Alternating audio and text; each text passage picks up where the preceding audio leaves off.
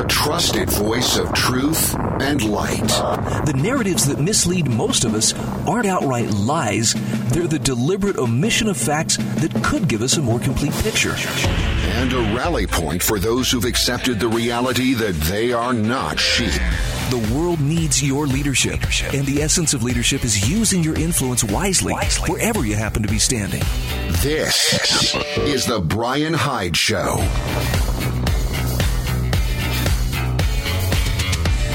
All right, here we go, off and running. Hey, it's good to be back from Christmas.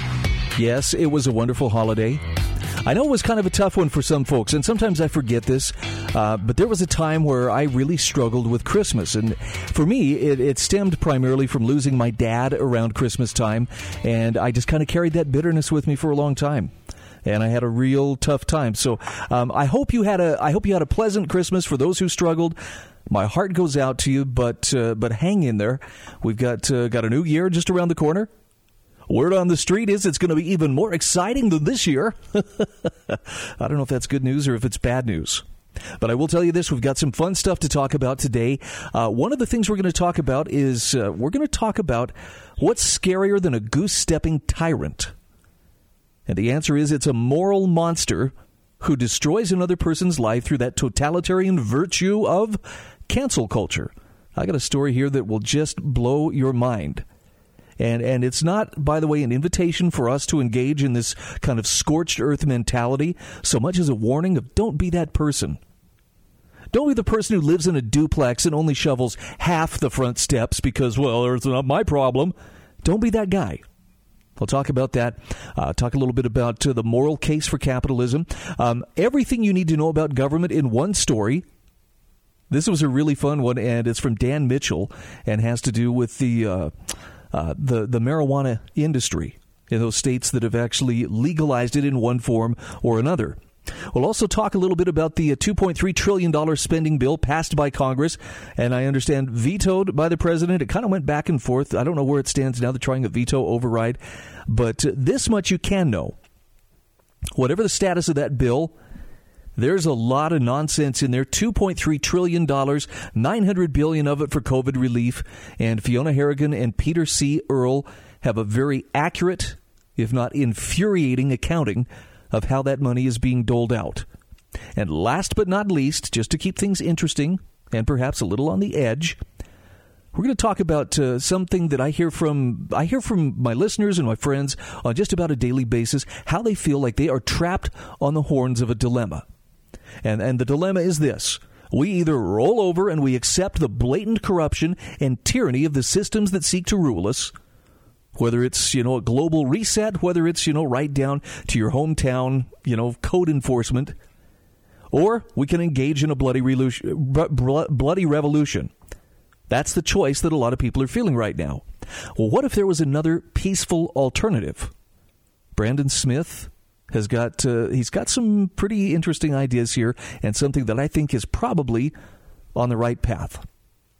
All right.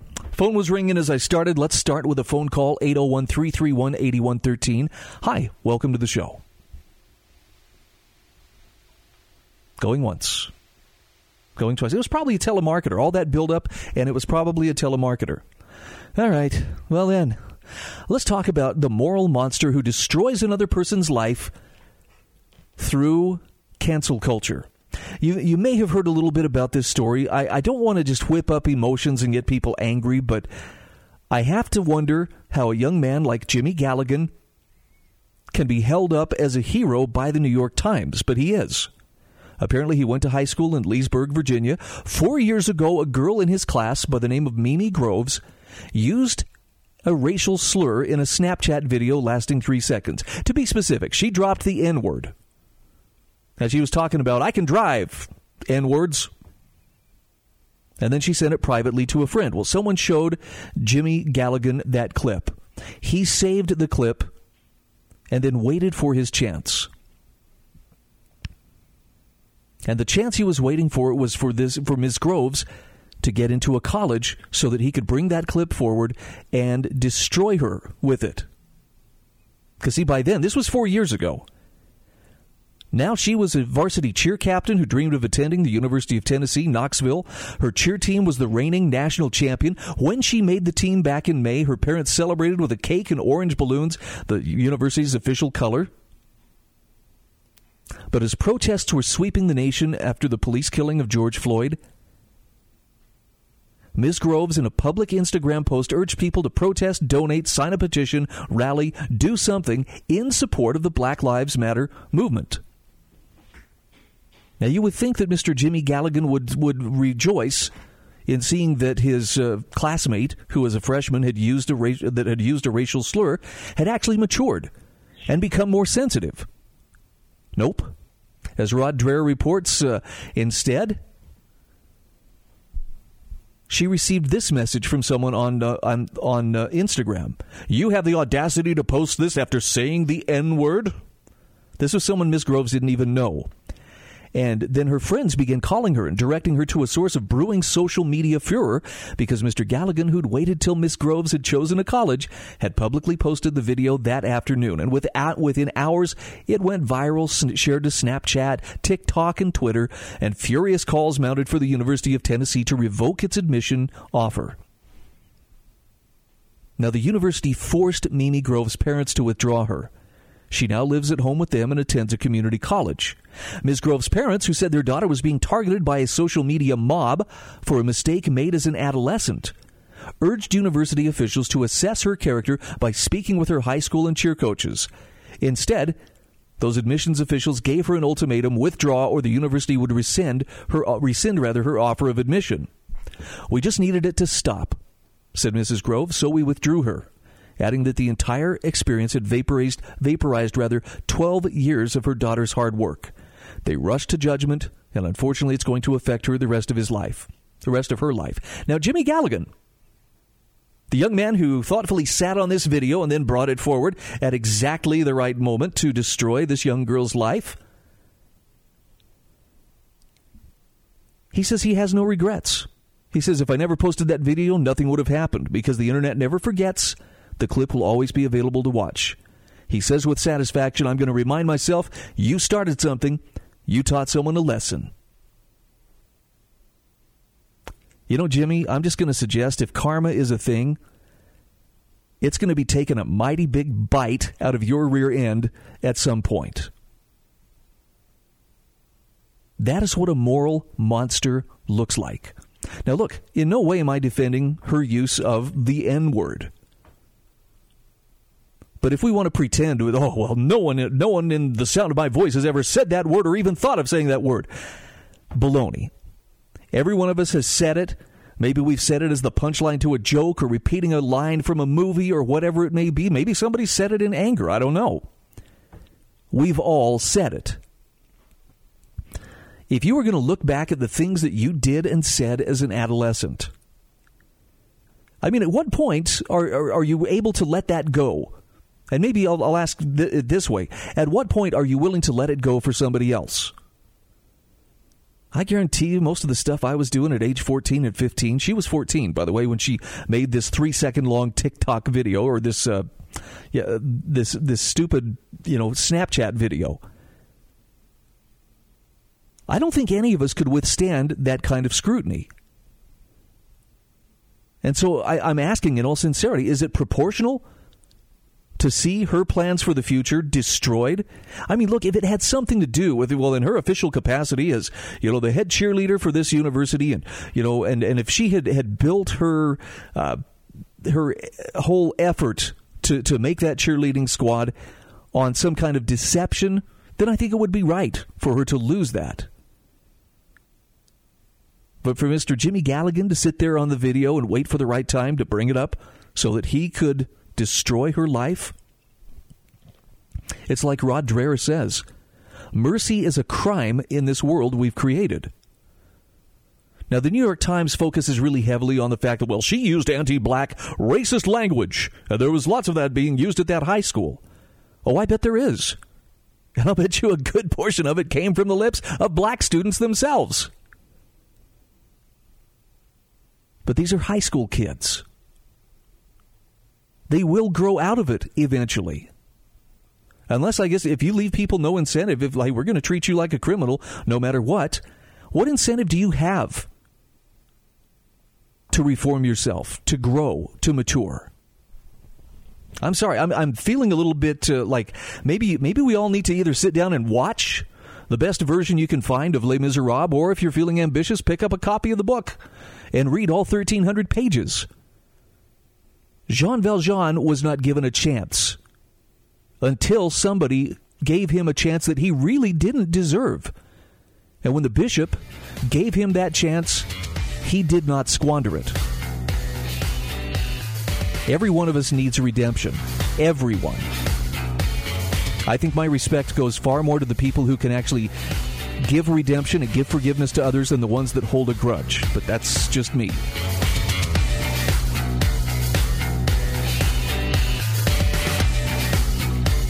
This is the Brian Hyde Show.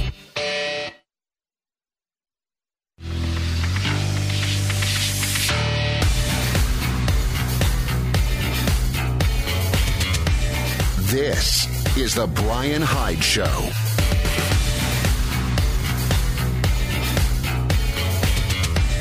All right, welcome back to the show.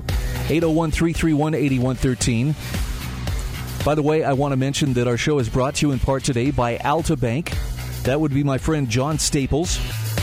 And I'm telling you, you've got some time, but you got to get on this. Low-cost refinance with free appraisals in December. This is particularly for my listeners who are within the state of Utah. Get a hold of John. You can go to the show notes at thebrianhydeshow.com. At the bottom of the page, you'll find links to my sponsors, ways to contact them. And if you are looking to refinance, if you're looking for a new home loan, this is the time to do it. Contact John at Alta Bank. Again, the contact info is in the show notes, which you'll find at thebrianhydeshow.com. So I want to encourage you, check out those show notes. I will have a link in there to the article I just shared with you from Rod Dreher about the moral monster, Jimmy Galligan, who did not have the courage to step up when a classmate used a racial slur, at least in the moment. He just sat on the video and just, hung on to it for a more opportune time when he could signal virtue and bully her in the way that only a cancel culture mob can bully and destroy her life for something she said 4 years earlier in a 3-second long Snapchat video. Now, look, I believe in accountability, and I believe that, if someone does something that seriously causes harm, they ought to be held to account for it. They ought to be able to have the opportunity to make restitution. I fail to see where anything that she has done, is on the measure of the kind of punishment that she was. It doesn't equate for me. It's very disproportionate. And there are people, as you'll see in the some of the post notes to the article. There's a I think she's a doctor, Jamie Ann Ernest. Look, I don't like virtue signaling, punitive approaches to human frailty, or cancel culture. I prefer calling in than calling out. But if you're going to be this flippant, entitled, or stupid in the age of civilian surveillance, play stupid games, win stupid prizes. Well, behind that larger perspective is a person who just can't be bothered by the idea that maybe this is abusive. She's basically saying cancel culture is something she's accepted. That's the price of living in America. As Rod Dreher says, it's like paying taxes or something. None of us like paying taxes, but you better pay them or you're going to go to jail. Yeah, that's the irony. There are very few people out there in practice or principle who actually like cancel culture. In fact, if this doctor, Jamie Ann Ernest, were canceled, she'd likely be screaming bloody murder. But cancel culture prevails not because of the extremists, but because of people like her who don't see it as a problem, or because they, in their heart of hearts, see it as some fair and square consequence of your actions. I'm not sure exactly how you push back against cancel culture. I don't know if it's the kind of thing you fight fire with fire and cancel the cancelers. I'm thinking that may not be the right approach. I think that the solution, which you can feel free to disagree with me on this, is just don't be the person who feels the need to cancel somebody else. Whether it's over a real slight or whether it's over an imagined slight, don't be the person who's looking for some way to rejoice in another person being destroyed or limited, damned, if you will, in their career advancement or their schooling. Just don't be that person. You know, I've mentioned this many times before. I really believe that there is something to be said for forgiveness.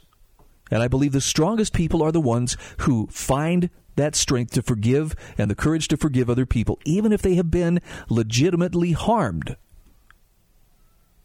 And I say that because, there are times I've done things in my life that were so stupid. I really needed forgiveness. I needed someone to cut me some slack. And they did.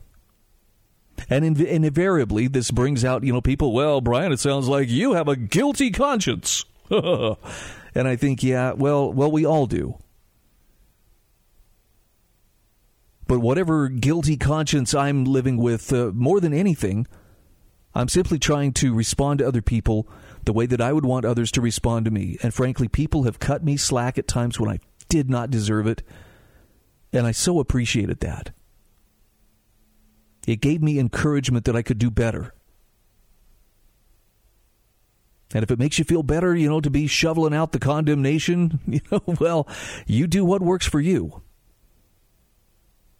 But in my experience, the people who thrive for that condemnation and who live for that schadenfreude of smiling at other people's misfortune, they tend to be pretty unhappy people.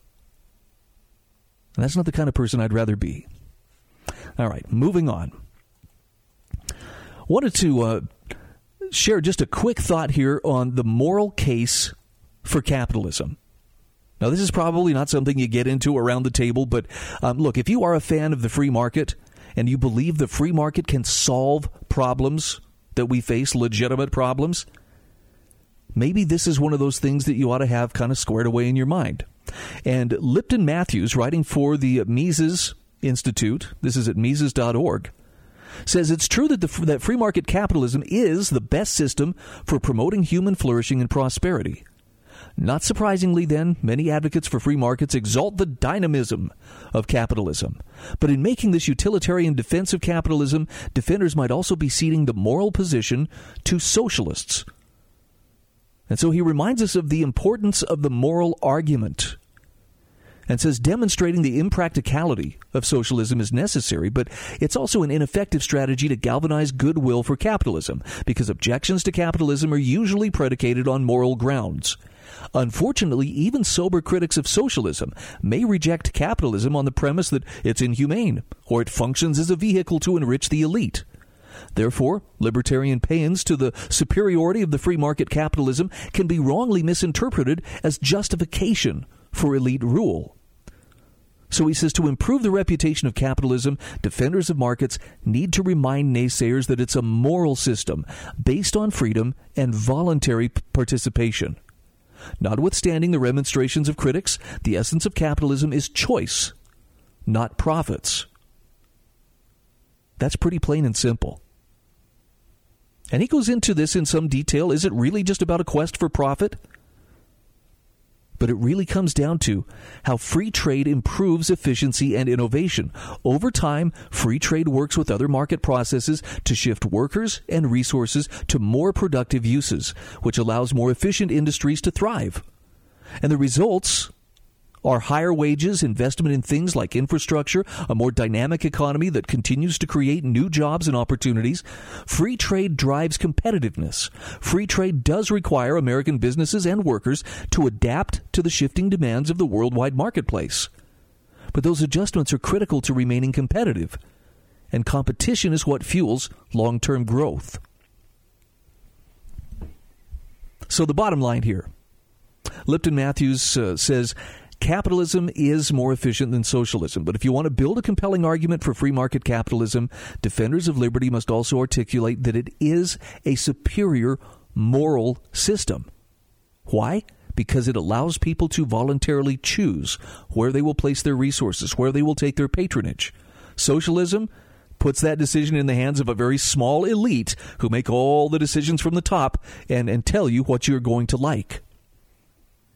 He says, reminding critics that capitalism has unleashed a wave of prosperity will not disabuse them of the assertion that it is immoral. He says to win the battle of ideas, capitalism's defenders must propound a cogent case for capitalism buttressed by moral ideals. And I think one of the greatest moral ideals that any of us can stand on is that right to choose, that right to compete, the right to go after your own path and pursue your own happiness and to improve and to innovate. You'll find the article in the show notes at thebrianhydeshow.com. Please check it out. Consider subscribing to the podcast. By the way, we're coming up on a milestone number, and maybe I'll share a little bit more about that in the next segment or two. Very excited.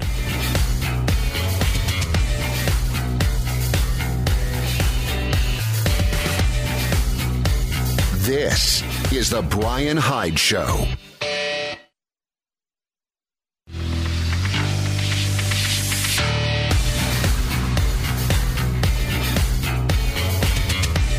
This is The Brian Hyde Show. All right, welcome back to the show.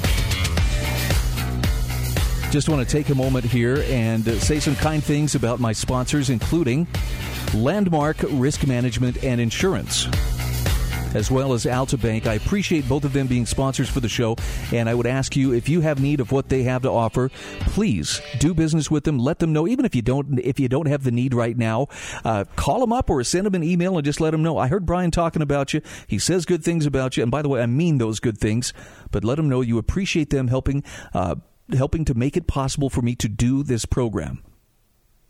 As you can tell, I find great purpose every time I crack open this microphone. So, we were talking about free markets as we went to break, and about how you can make the moral case for the free market. I want to give you kind of an interesting object lesson here. A great example of how government has this uncanny ability to complicate anything it touches. And nowhere can you see that more clearly than in the booming cannabis industry in those states that have actually legalized marijuana in various forms. Daniel J. Mitchell, writing at his blog site, talks about everything you want to know about government in a single story. Now, he says, when I write an Everything You Need to Know column, I'm inevitably guilty of hyperbole. He says, all that I'm really doing is I'm highlighting a very compelling example of how politicians make a mess of just about everything they touch. And he says that's true even in the rare cases when they're trying to enact policies I prefer. The crux of the problem is that politicians like having some level of power and control over various sectors of the economy, for the simple public choice-driven reason that they can then extort bribes, campaign cash, and other goodies, which is good news for donors, crooks, and cronies, as P.J. O'Rourke wisely noted. He said, when buying and selling are controlled by legislation, the first things to be bought and sold are legislators. But Daniel Mitchell says it's bad news for those of us who don't like sleaze, and yet sleaze is almost inevitable when politicians have power to interfere with private market transactions. In fact, he says, check out these excerpts from a Politico report. Quote, in the past decade, 15 states have legalized a regulated marijuana market for adults over 21. Another 17 have legalized medical marijuana. But in their rush to limit the numbers of licensed vendors and give local municipalities control of where to locate dispensaries, they created something else, a market for local corruption. Almost all states that legalized pot either require the approval of local officials, as in Massachusetts, or impose a statewide limit on the number of licenses, chosen by a politically appointed oversight board, or both. Now, these practices effectively put million-dollar decisions in the hands of relatively small-time political figures, the mayors and councilors of small towns and cities, along with the friends and supporters of politicians who appoint them to boards. They've also created a culture in which would-be cannabis entrepreneurs feel obliged to make large campaign contributions or hire politically connected lobbyists. It's not just local officials. Allegations of corruption have reached the state level in numerous marijuana programs, especially ones in which a small number of commissioners are charged with dispensing limited numbers of licenses. Now, Daniel Mitchell says, needless to say, whatever's happening in the marijuana industry happens whenever and wherever politicians have power. This is again from the Politico report. All government contracting and licensing is subject to these kinds of forces. That's Douglas Berman, a law professor at Ohio State University, who authors a blog on marijuana policy. There's a lot of deal-making between businesses and localities that creates the environment of everyone working their way towards getting a piece of the action. Whether it's a city or county official that needs to be appeased or local control is just another opportunity for another set of hands to be outstretched. Now, the report concludes by noting that corruption can be avoided very simply. Just make sure politicians and other people in government have no power or authority. Again from the Politico report, states that have largely avoided corruption controversies either do not have license caps, like Colorado or Oklahoma, or dole out a limited number of licenses through a lottery rather than scoring the applicants by merit, like Arizona. Many entrepreneurs, particularly those who lost out on license applications, believe the government shouldn't be in the business of picking winners and losers, and just should let the free market do its job. Now, to this, Daniel J. Mitchell says, Amen. He says, I'll conclude by noting that politicians are doing the right thing in the worst way. He says, I want to end the war on drugs because it is a costly failure. It's not that I think drug use is a good idea, but I recognize the social harm of prohibition is greater than the social harm of legalization. I'm sorry, I believe a police chief or two may have just clutched their chest somewhere out there going, I can't believe you just said that. Daniel J. Mitchell says, as a libertarian, I believe people should be free to make their own decisions consistent with the libertarian non-aggression principle, of course, even if I happen to disapprove. Sadly, politicians are not legalizing pot for libertarian reasons. Instead, they see it as a way of having a new product to tax, and they're botching that. And as illustrated by today's story, they see it as a way of lining their own pockets. He says, I'm tempted almost to say we'd be better off if marijuana was criminalized so it could be sold on the black market instead. But the real moral of the story is that government power is a recipe for corruption. I know that's pushing up on some people's limits of what they're willing to consider. But I think he's got a good point. And I think it's definitely one that bears looking at. I was kind of surprised. I mean, I lived a couple of years of my life in Oklahoma. And look, Oklahoma, for whatever you may think of it, is not necessarily what I would call a super progressive state.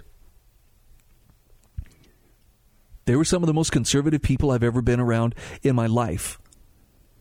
And I mean, it surprised me when I learned that, the nickname now is Toklahoma, because Oklahoma has legalized dispensaries, and they don't cap, they don't make it extraordinarily expensive. In my home state of Utah, I can't remember what the exact number is, but I'm thinking it's somewhere north of $100,000 to get a license to have a dispensary. And even then, it's only a very, very limited number, so they have to be chosen. And surprise, surprise, those dispensaries seem to have connections to people who are politically connected, legislators and others who, are kind of in the inner workings there. Not surprising. In Oklahoma, you have to come up with, I can't remember what it is. It's a ridiculously low figure, like $2,500, and you can have a dispensary, which means they are popping up all over the place. Now, that doesn't mean that, Oklahoma is just, going off the rails and everybody's getting stuck with pot needles everywhere they step. But it's interesting that a state that is among the reddest of the red states could actually see a boom, and they are seeing a tremendous boom in terms of people wanting to start businesses. And by the way, not all of them are going to succeed. Some of them won't be well run. Some of them are going to fail. But the competition is pretty significant. So there's incentive for them to do a good job, to take care of their customers. I would much rather see that sort of circumstance than one in which they were, trying to gear up and get the police more armored vehicles and, more drug-sniffing dogs and be out there trying to kick down doors to prevent people from either using or growing a plant. I think I agree with Dan Mitchell. It's the social harm of prohibition actually outweighs the social harm of legalization. And frankly, I like decriminalization better. Just the idea that it's a plant. It shouldn't be government's business whether you grow it or not. And for most of our nation's history, actually for the biggest part of our nation's history, that was the case. That didn't change until about 1914. I'm going to shift gears here. I want to talk about the $2.3 trillion spending bill. I've seen a lot of people talking about this over the last few days. And look, I think that the anger that is associated with this is probably well placed. There's an article from the American Institute for Economic Research. This is by Fiona Hannigan and Peter C. Earle. An incomprehensive list of spending bill nonsense. This is really good. And by the way, when you're talking about a 5,593-page bill, you better believe there is a lot of stuff in there. And only $900 billion of it is actually for COVID relief. It's one of those omnibus bills that covers all kinds of different spending projects. And the crazy thing about it is for that $600 or whatever that Congress is throwing to Americans, here, we want to help you in your time of need. They're throwing literally billions at a lot more questionable things. Now, frankly, I don't think they should be doing the stimulus stuff in the first place. And I don't mean to suggest that, therefore, you should just suffer. I'm just saying that any money that they're giving you has to be taken from someone else or borrowed with the promise to pay it back by someone else. The government doesn't make its own money. It just writes a check that you're expected to pay back with interest at some future point. And if not you, then your kids or maybe your children's children. So when we come back, we're going to talk a little bit about the incomprehensive list of spending bill nonsense. If nothing else, you'll appreciate that your anger has probably not been misplaced. We'll be right back. This is The Brian Hyde Show.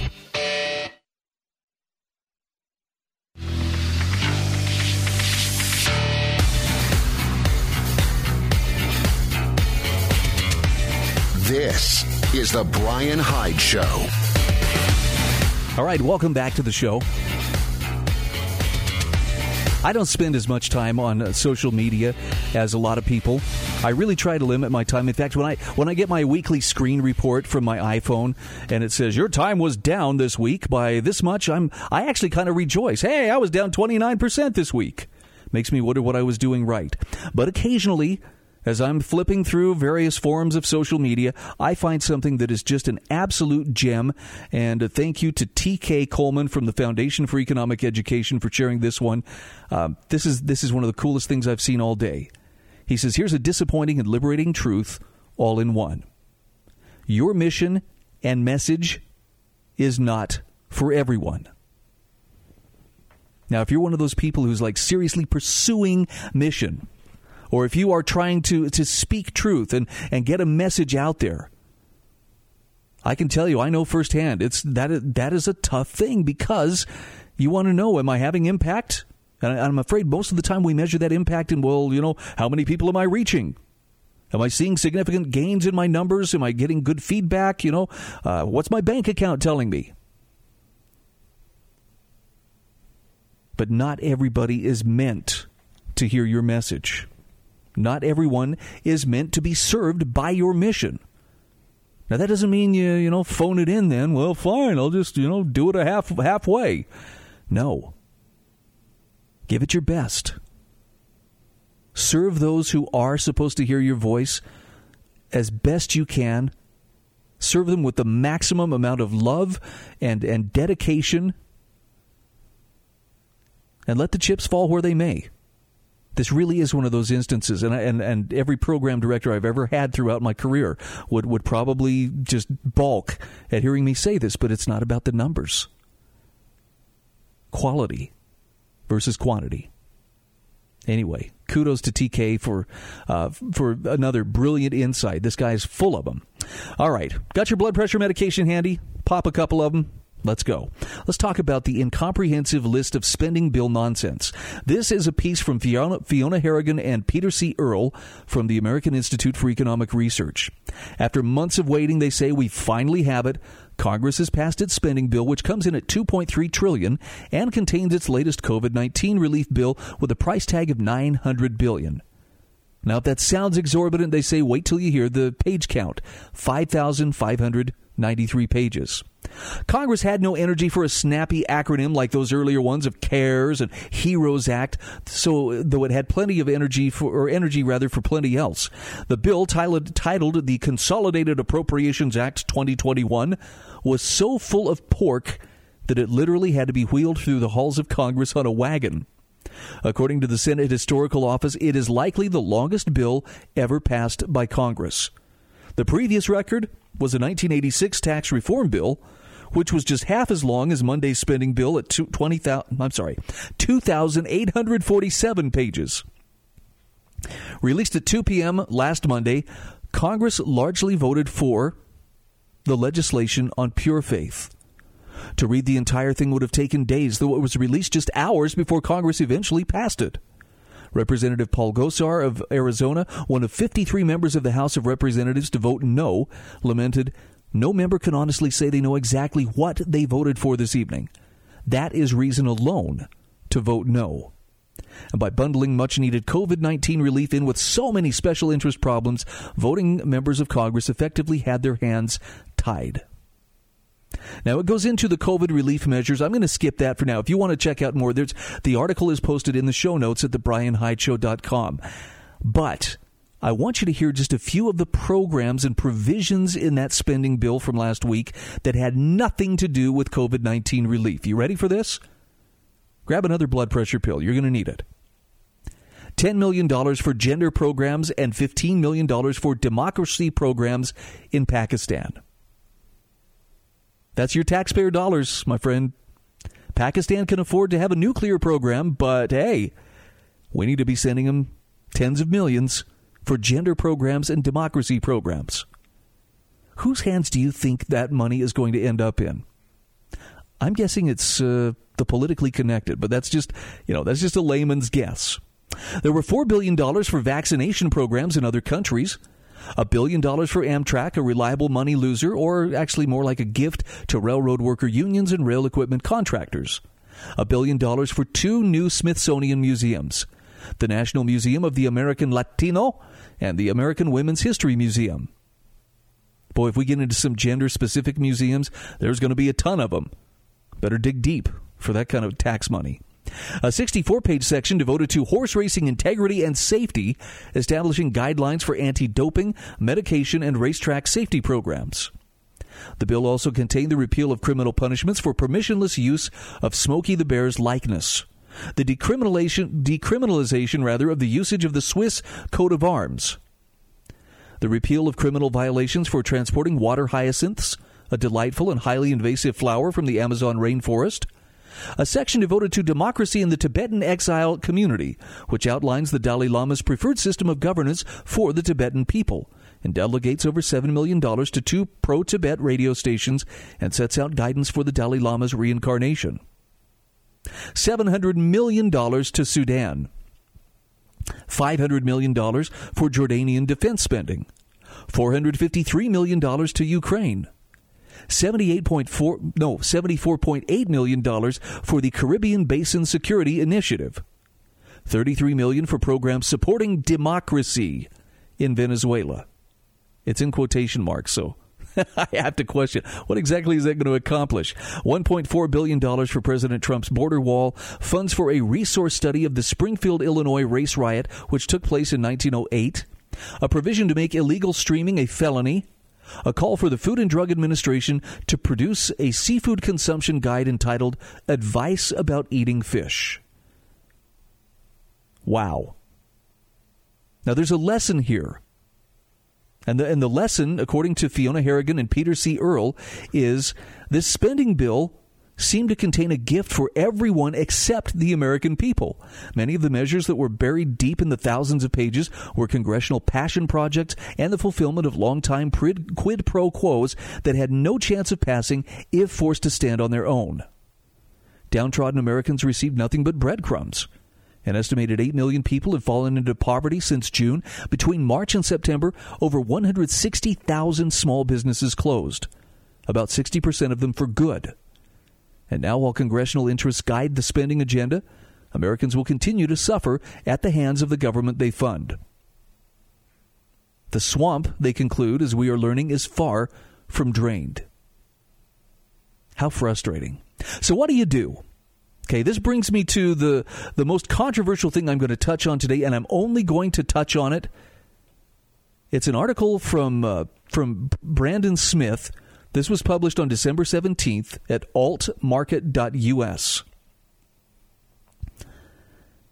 Yeah, I'm just going to go ahead and share the headline with you. The new Confederacy? Yes, it's time for conservatives to unite against the globalist reset. Now, people are feeling like, well, we're caught on the horns of a dilemma. What do we do? What do we do? If we roll over and do nothing, says Brandon Smith, then the extreme left and their corporate and political partners take control of the country, and we will never see freedom again as they assert their social justice mandates along with their lockdown mandates. I think the writing's pretty clear on the wall. That is a possibility. If we fight back using the same tactics as the leftists or support martial law, then we ultimately erase the civil liberties protected within the Bill of Rights.